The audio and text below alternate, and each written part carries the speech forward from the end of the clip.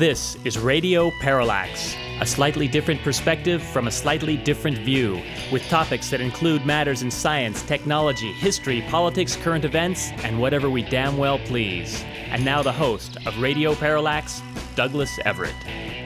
Although we suspect you don't know the actual name of the song which is going to follow in a moment, we're pretty sure that you are familiar with it. Mr. Millen?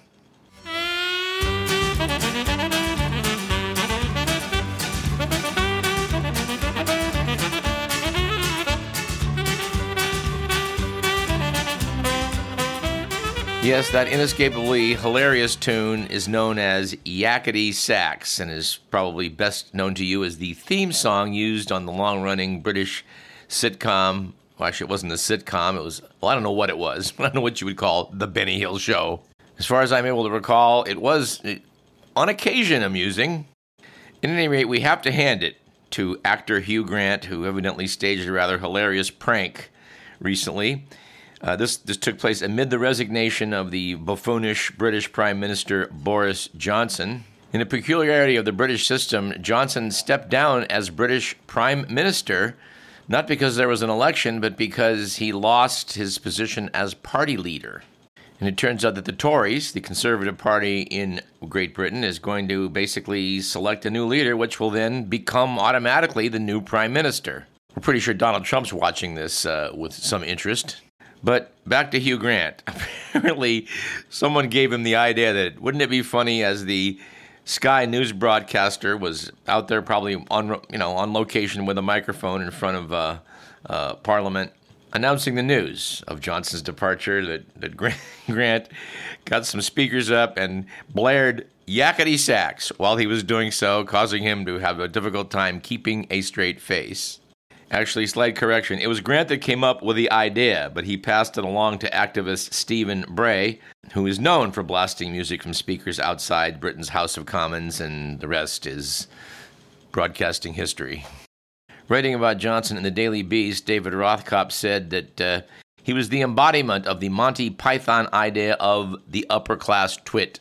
However, the Daily Beast noted that neither Democrats nor Republicans should laugh at his downfall. Joe Biden supporters should be alarmed to see a counterpart undone by inflation, supply chain failures, and other forces, which are largely beyond the control of a national leader.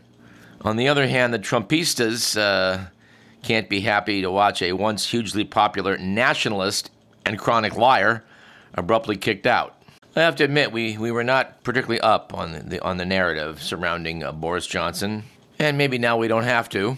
The Telegraph did note that Brexit, Britain's greatest shift in direction in decades, could not have occurred without Boris Johnson's charisma and persuasive powers, I would add, such as they are. And since we're opening with discussions of politicians who might not be all there, as the saying goes, we can cast a glance closer to home down in the state of Florida, where Herschel Walker, the former NFL running back, is running for Senate. Stephen Bannon, writing on Maddow blog, which is from the Rachel Maddow show, of course, had a few things to say about this. Said Bannon, Brian Ballard, a prominent Republican lobbyist in Washington, recently agreed to hold an event for Senate hopeful Herschel Walker and came away with a positive impression of the candidate. Ballard told the Washington Post that those in attendance came away hugely impressed with his grasp on policy, to which Bannon said that is very hard to believe.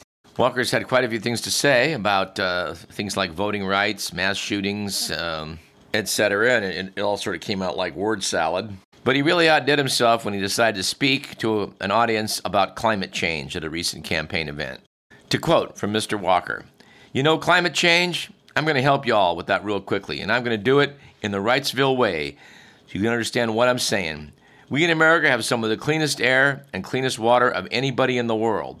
So what we do is we're going to put out, from the new Green Deal, millions or billions of dollars cleaning up our good air. So all of a sudden, China and India ain't putting nothing into cleaning that situation up, so all that bad air is still there. But still, we don't control the air. Our good air decide to float over to China's bad air. So when China get our good air, their bad air got to move. So it moves over to our good airspace. And now we got to clean that back up." Said Bennett, it's tempting to compare Walker's comments to a student trying to do a book report about a book he obviously hasn't read, but that's not quite right. The way the Senate hopeful spoke, he seemed quite sincere, as if he was genuinely offering a meaningful tutorial about an important issue. To which he adds, well, he was not. Or more to the point, this was the latest in a series of examples of the Georgia Republican addressing public policy with comments that were effectively gibberish. Stepping back, the question isn't whether Walker is prepared to serve in the Senate. The question is what Republicans intend to do about the fact that Walker obviously is not prepared to serve in the Senate. And by the answers, by all appearances, is simply keep up the charade and hope the Georgians elect him anyway. We'll be taking a look at what's going on in Georgia soon, I hope, with our good friend Greg Palast. And I hadn't really wanted to start the show off today on politics, but here we are. I'm immediately drawn to comment upon The Economist, which has a provocative cover story in its July 16th issue titled, "Wake Up, Democrats!" We've had some similar things to say about the Democratic Party and its move toward being, less important politically, I guess you might say, by embracing some fringe opinions that are not going to resonate with most people in the country. We can't say that, our opinions have influenced the people at The Economist, but maybe not. Anyway, under their editorial, Wake Up Democrats, the sub-headline said, "For the good of America, the governing party urgently needs to take on its own activists." Note of the editorial, this newspaper does not usually hand out advice to political parties, but America's sickly democracy requires urgent repair. A majority of Republican members of Congress have endorsed Mr. Trump's attempt to steal the previous election, and many of them are likely to see themselves rewarded if the House returns to Republican control.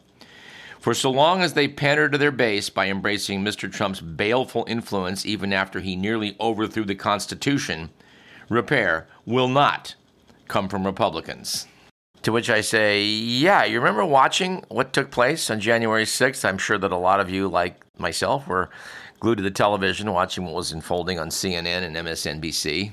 As an attempt was being made by Donald Trump and supporters to overthrow the Constitution of the United States. But as you may well recall, in the wake of an angry mob smashing windows, attempting to locate politicians in the Capitol building that they didn't like, that in the wake of all of that chaos and the disrupting of proceedings for many hours, when they got back to doing their congressional duty, our elected officials of the Republican variety decided to challenge the election results in two states, Arizona and Pennsylvania. And in both cases, a two-thirds majority of Republicans in the House voted not to certify those electors for Joe Biden.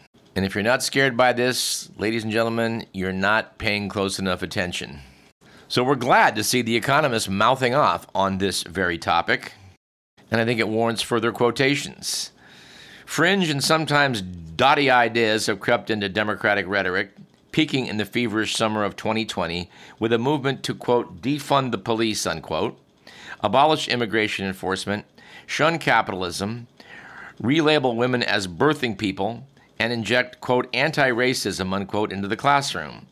If the Democrats are defined by their most extreme and least popular ideas, they will be handing a winning agenda of culture war grievance to an opposition party that has yet to purge itself of the poison that makes Mr. Trump unfit for office. Goes on to say, moving toward the center ground would not just be a shrewd political tactic, it could also be the beginning of a cure for American democracy. And of course, part of the problem with our American democracy is the fact that our federal government delegates an undue amount of power to small, rural states, which the Republicans have rather astutely brought into their camp. Here's what the actual article in the magazine had to say on this topic. Perhaps no place has been a haven for counterculture quite like San Francisco. The Bay Area has hosted psychedelic enthusiasts, beat writers, and gay rights activists. Now another variety of counterculture may have sprung up in the city. Unexpectedly, for the epicenter of leftism in America, it is one of mass discontent with progressive excesses. In February, San Franciscans took the remarkable step of recalling 3 members of the local Board of Education who resembled a caricature of wokeness. Despite keeping schools closed for an exceptionally long period, thus harming the least advantaged children, the school board found time to recommend renaming 44 closed schools, including those named after Abraham Lincoln and George Washington, on social justice grounds. Then on June 7th, Chesa Boudin, the progressive district attorney of San Francisco, lost his own recall election. Mr. Boudin's compassion for the incarcerated and calls for less punitive punishments were not too radical for the city 3 years ago. But by 2020, that had changed amid a nationwide rise in homicides and long disaffection over petty crime, open-air drug-taking, and homelessness. London Breed, the city's moderate-leaning mayor, has begun forcefully arguing for more police, not fewer, as was once voguish in progressive circles. She said in December, "The reign of criminals who are destroying our city, it is time for it to come to an end. And it comes to an end when we take steps to be more aggressive with law enforcement and less tolerant of all the BS that has destroyed our city." And here's the scary part. The reality is settling in. The Democratic Party faces serious losses in the midterm elections, which will cripple a chance for meaningful legislation. I would say it'll cripple a chance for any legislation. Amazingly, it will probably lose to a party that still embraces Donald Trump despite his attempt to subvert democracy. As the ongoing hearings from the January 6th Congressional Committee have forensically detailed, the Republican Party has articulated no political agenda other than grievance. That means that the Republican message is relatively simple to express. The Democrats are economically incompetent socialists who are trying to open borders, demonize police, indoctrinate children, and ruin America. That message will probably win in 2020. It could even carry Mr. Trump back into the White House in 2024. Suddenly, the clamors for a course correction start to make sense. Anyway, I'm not going to read the whole damn article. I recommend that you check it out, dear listener. Near the end, it says, the possibility of a humiliating loss to a Republican Party that is unrepentantly descending into anti-democratic conspiracy and that lacks a coherent policy agenda weighs heavily on Democrats and anxious international allies. Anyway, as they said on their cover, wake up, Democrats. Of course, no sooner have I said that than I must report my dismay at seeing that photograph of Joe Biden over in Saudi Arabia doing a fist bump with Mohammed bin Salman.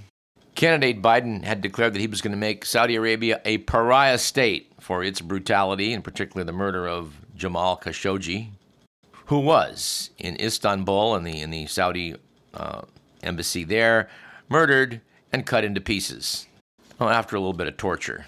There seems to be no doubt in anybody's mind that Mohammed bin Salman was behind that heinous event. And Biden said he was going to hold him accountable. And in fact, he said he did. He said at the top of the meeting, he brought it right up. We can just imagine. There must have been an awkward moment from lasting probably 15, 20 seconds before they went on talking about oil. Yeah, Biden reported that Crown Prince Mohammed, he basically said he was not personally responsible for it. I indicated that I thought he was. Well, there you go. We have no idea whether Biden actually made the shame motion with his fingers, but maybe he did. Although, granted, this isn't quite as bad as Donald Trump going on a dais in Helsinki with Vladimir Putin and saying, yeah, I know my intelligence agencies are saying he interfered with the election, but I asked him and he said he didn't. You know, that's actually something to pull up and look at on YouTube. The expression on Putin's face as Trump is saying this is something to behold. Clearly, he cannot believe his good fortune that Donald Trump is actually saying this into a microphone to the world press.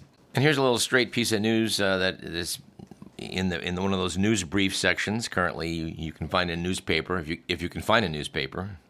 The report comes from a group of academics from Yale and other schools who mouthed off and said that a plan by Florida health officials that would likely restrict Medicaid insurance coverage for gender dysphoric treatments for transgender people lacks sound medical justification and may be politically motivated. The Florida Agency for Healthcare Administration, and we want to note that, the healthcare people down in Florida are not exactly together on, anything you want to cite. But at any rate, the Florida Agency for Healthcare Administration said puberty blockers, cross-sex hormones, and sex reassignment surgery have not been proven safe or effective in treating gender dysphoria. Tom Wallace, the state's deputy director of Medicaid, signed off on a report last month. But a group of 7 scientists and a law professor from Yale and other schools said in a report that the Florida agency's conclusions are incorrect and scientifically unfounded. To that, all I can say is that if progressives and liberals and Democrats want to get behind the idea that insurance coverage for gender dysphoric treatments, including puberty blockers, cross-sex hormones, and sex reassignment surgery, or something you want to, give some serious thought to. If you're just going to back that up and say, no, that's politics, these are good things to do, let's go ahead and do them, well, you're going to lose some elections. Because most people think that's nuts. Now, don't get us wrong. We've tended to embrace a lot of, we think anyway, we've tended to embrace a lot of progressive ideas on this program on a pretty damn regular basis. But some months back, when the school board in San Francisco did vote to rename a school named after Abraham Lincoln for politically correct, nonsensical reasons, we had to sound off on it. We don't want to see the only major party standing up to the Republicans going under. Well, it's true that Donald Trump is now a private citizen. The fact remains that he put 3 of his people on the Supreme Court of the United States, which immediately set out to overturn Roe v. Wade. Perhaps you caught the news item that Supreme Court Justice Brett Kavanaugh had to sneak out the back door of a Washington, D.C. Morton's Steakhouse. Well, and he had to do that before he could get dessert, when protesters gathered out front to heckle him for voting to overturn Roe v. Wade. Conservatives expressed deep outrage that Kavanaugh's fancy steak dinner was spoiled, which, notes Caddy Ruth Ashcroft in Jezebel, was rather ironic, given that he and his conservative brethren had just canceled the bodily autonomy of tens of millions of women. Matt Ford, writing in the New Republic, said, according to my own originalist analysis, the right to dinner is not deeply rooted in American history and tradition. That's the standard the court used to arrive at the conclusion that women in 2022 have no more rights than women in 1868 to control their own reproductive lives. Am I using tortured legal and historical analyses to conveniently arrive at a predetermined conclusion about a right to eat dinner? Well, yeah. That's just exactly how originalism works. And Jill Filipovic, in her Substack newsletter, said, so Kavanaugh, Thomas, Alito, and the others have a right to privacy? How curious. These same justices just decided the Constitution provides no privacy rights and gave a green light to radical government interference all the way up to the extremely private space of a woman's uterus. Anyway, it's hard to feel too bad about Brett Kavanaugh, not being able to get his creme brulee. But, overturning Roe v. Wade wasn't, the only piece of mischief the last session of the court came up with. David Super, writing in the Washington Post, notes that if you ask the question, when can a federal agency enforce regulatory laws passed by Congress, the answer appears to be only when the conservative justices of the Supreme Court decide it can. Of course, that's quoting law professor David Super, noting that was the chilling warning in the West Virginia versus EPA decision a few weeks ago when the court ruled 6-3 that the EPA cannot rely on the Clear Air Act to broadly regulate greenhouse gas emissions from energy plants. This ruling goes far beyond dramatically eliminating the federal government's ability to address climate change and challenges the government's authority to enforce any regulation. The court conceded that the Clean Air Act authorized the EPA to select, quote, the best system of emission reduction, unquote, for power plants. But the court ruled that since phasing out coal-generated power plants would have a major impact, Congress has to pass new legislation explicitly enabling the EPA to do so. Under this major questions doctrine, every attempt to regulate industry can lead to years of litigation, with the court's judicial activists then making national policy. And the question is then asked, what happened to this idea that justices should leave policymaking to the political branches? Yeah, the originalists, conservatives in the Republican Party and court gripe about the supposed activism of liberals, but evidently that only applies to liberals. And, writing in Vox, Ian Millhiser notes the Supreme Court just agreed to hear a case that poses the gravest threat to American democracy since the January 6th attack. As the court recently closed out its tumultuous term, it announced that next session it will take up Moore versus Harper, which could give partisan state legislatures total, unchecked power over elections. The case is about North Carolina's highest court invalidating the GOP-controlled state legislature's gerrymandered congressional map. The redistricting, the state court ruled, gave Republicans extreme partisan advantage in violation of the state constitution. Republicans sued to reinstate that map, basing their argument on a right-wing legal theory known as the independent state legislature doctrine.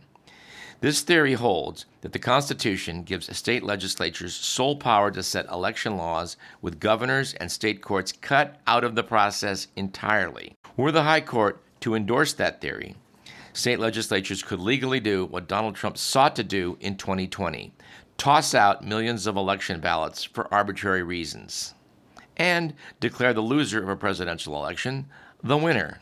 We'll continue to follow that story. I need to unwind here a little bit, Mr. McMillan. Let's jump into the good, the bad, and the ugly.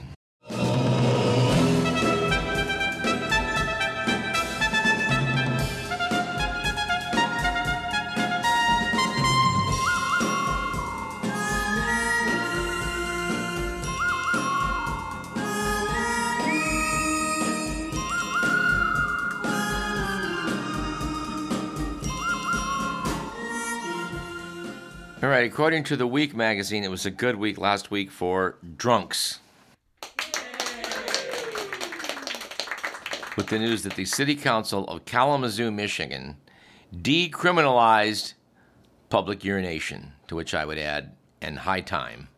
Explained to City Attorney Clyde Robinson, it's kind of crude, but we are a college town, and students filled with beer often can't seem to find a restroom. I think Mr. Miller and I both understand this problem. Go. Speak for yourself. Well, that forces me to insert the public service announcement to remind people that if they are able to urinate, say in their backyard, they're saving quite a bit of water in a flush toilet, while at the same time fertilizing their backyard soil.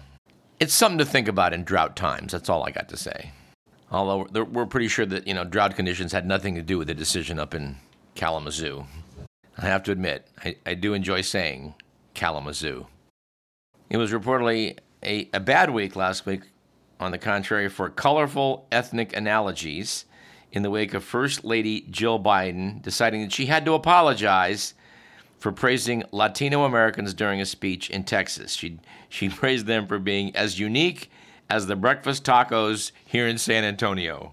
Personally, I think very highly of breakfast tacos, and I don't see the slight in that at all. I kind of think that not apologizing for it would, look like you're not pandering to wokeness. And speaking of pandering to wokeness, it was an ugly week last week for developing practical skills with the news that Williams College in Massachusetts scrapped, as racist, its 229-year-old requirement that students who can't swim take a swimming course. Since 81% of the students who needed that course were minorities, the faculty reasoned that the requirement had a disparate impact on said minorities.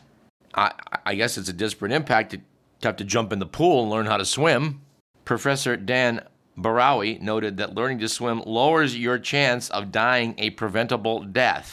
Seems to us that's a good idea. This does remind me of the time several decades back when I took a black friend of mine aside. His name was Daryl Hoagland, and I said, Daryl, you don't know how to swim. Let me teach you how to swim. To which he kept saying, there's no need. There is no need. I kept saying, well, what if you're on a boat and it sinks? To which he replied, I'm not getting on no boat. I'd say, one thing you don't want to die of is drowning. To which he replied, one thing I'm definitely not going to die of is drowning. Anyway, that was a long time ago. I hope in the meantime Daryl's learned how to swim. And finally, we're not sure whether this is good or bad or ugly or all three for the LGBTQ plus community, but here's the story. A woman now says she's sexually attracted to inanimate objects and, on account of that, once married the Eiffel Tower. Erica Labrie, described as a competitive archer, apparently has a new love, a fence. She self-identifies as objectum sexual, someone who falls in love with objects. A previous documentary examined her love for the Eiffel Tower, and in a new TikTok video, she expresses rapture over a fence with thrillingly perfect geometry. Those angles, fabulous, she said. I would like to get to know this fence better. Well, how do you think the Eiffel Tower feels being dumped for a fence? Well, I think we can cue that one up.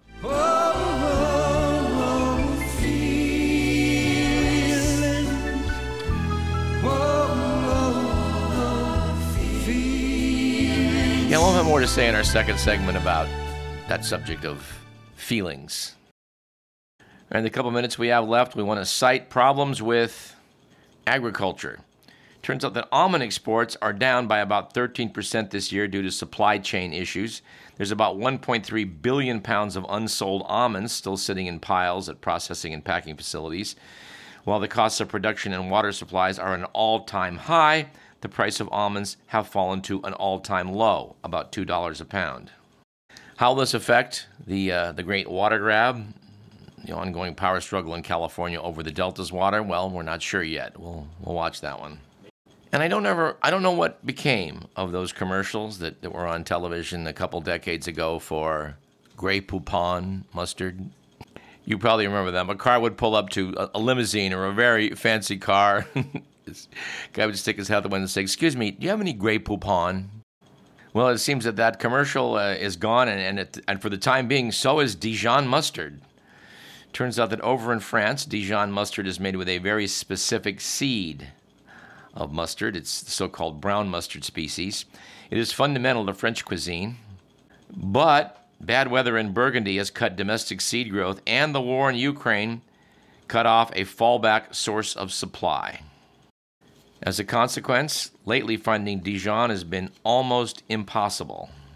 Parisian musician Didier Marani was quoted as saying, "There's some mustard," referring to jars of honey mustard and English yellow mustard, "but it's not the good stuff." Speaking of good stuff, we think we have quite a bit of it coming up in our second segment, which you must stick around for. I'm Douglas Everett. This is Radio Parallax. More to come.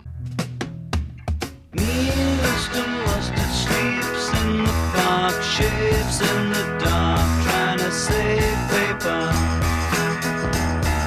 Sleeps in a hole in the road, saving up to buy some clothes. Keeps a 10-bob note